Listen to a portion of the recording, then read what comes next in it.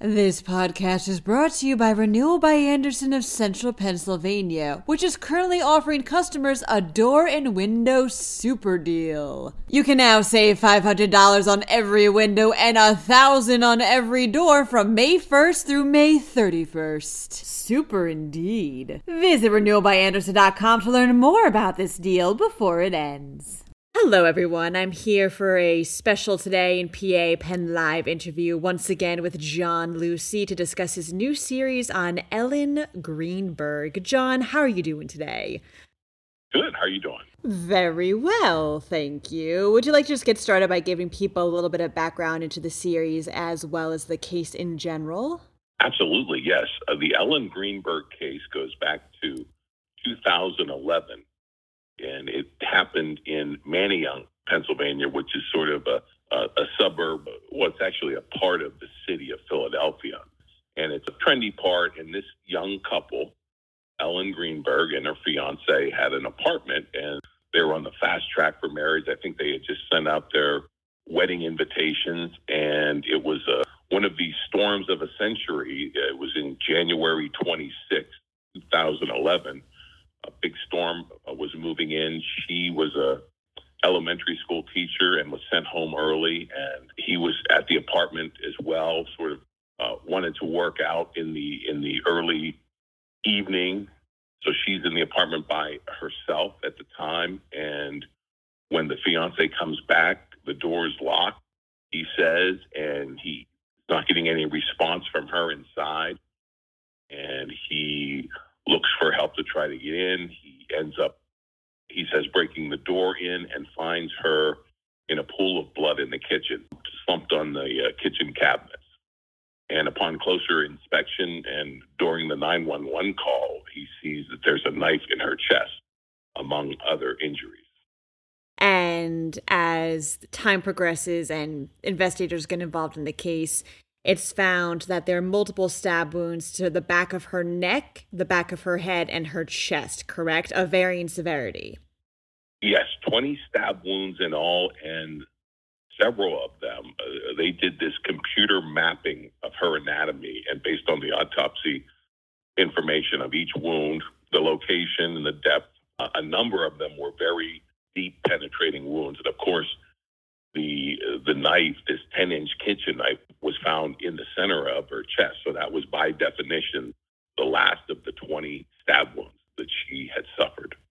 Now, people who may not be as familiar with this case may be wondering why you're writing a series on it. Would you like to go into that a little bit? Absolutely, yeah. It spawned two court cases filed by Ellen's parents. The one is trying to overturn the manner of death ruling by the Philadelphia Medical Examiner's Office, which is really hard to do in Pennsylvania. You can't just challenge the coroner or medical examiner ruling in a case once it's made. They are considered to have professional discretion in reaching this determination as to the manner of death, be it homicide or suicide. In Ellen's case, the police at the scene and the detectives who responded after the fiance called 911 operated as if she had stabbed herself, committed suicide by stabbing.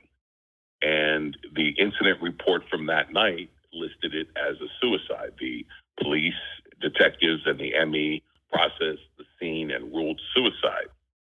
And they actually left the scene because it wasn't an active crime scene.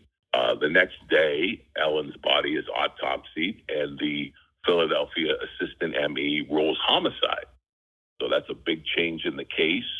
The detectives are back out on the scene on the 28th of January. This time, because they lost control of the scene, they had to get a search warrant to go back in. By the time they did, the apartment, which was bloody and disheveled from the incident that took place there, had been cleaned and sanitized in the meantime. And the case kind of languished. And less than 3 months later, the ME, who is the only person who can change the manner of death ruling, was convinced to change it back to suicide, which was what the police originally thought. It took years, but they found out that there was a meeting between the investigating police, at least one prosecutor, and the two officials from the ME's office that preceded this change in the case, this medical examiner amending the death certificate to reflect suicide. And once you have a suicide ruling, that basically ends the homicide investigation. That part of the case was over, and it was filed as if she had 20 self-inflicted stab wounds. But the parents have conducted their own investigation over the last decade, spent $500,000, have a detective, have some forensic experts, some crime scene experts, and they have these two lawsuits, one seeking to overturn the manner of death and make it undetermined so that the investigation, a death investigation, could recommence, and the other is accusing the medical examiner's office, the police that were involved in that meeting, and at least one prosecutor of a cover-up to cover up what they believe was the homicide of Ellen Greenberg, their daughter. One is at the Commonwealth Court level, the one on the manner of death ruling, and the other is still at the Philadelphia County level. And it's in the early stages of discovery where they do depositions of officials and that type of thing. It's just interesting because I know you and I have talked about this before, where technology, modern day technology, has almost made it virtually impossible to get away with crime. But, as you mentioned at the beginning of your article, the best way to get away with murder is having it A, ruled as suicide, but then there's a B in there where if the early investigation has a number of key mishaps, that's basically it. The cops come in, they knew she had been suffering from some anxiety. She was on these pills that may have caused her to have suicidal thoughts. So you see where their approach comes from that regard. Then it gets flipped around and turned into a homicide ruling, but then by then, the crime scene is cleaned and sanitized, and it's almost virtually impossible to get that back into a state where they can move forward with an investigation. That's the way I look at it. I basically don't try to ascribe motives for what happened. I just try to look at the chain of events and just the way things happened with this case.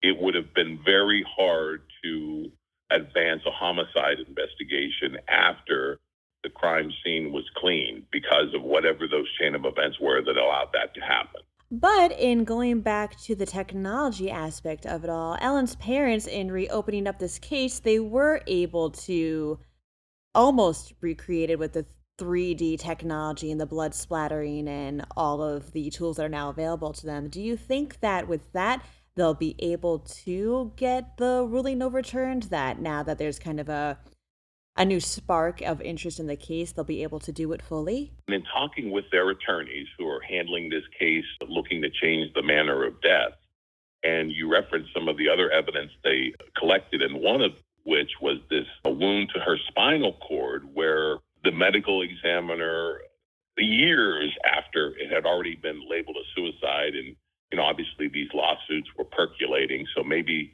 the ME's office had wanted this looked at again. When they did this second exam of this spinal tissue, they found that there was no bleeding to the wound that penetrated the dura and the spinal cord. And if there's no bleeding, it meant, according to this pathologist that examined it, is that one of the possibilities is she was likely dead.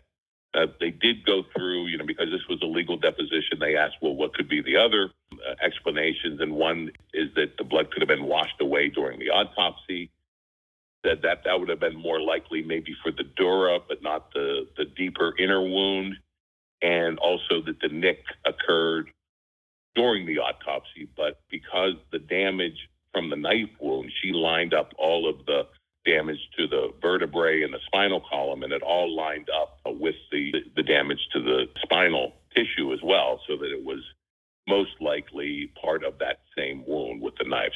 So basically you can say it's a high likelihood that she was dead, or a probability or strong probability that she was dead when this wound happened based on that exam and this detailed deposition from the pathologist that did the exam.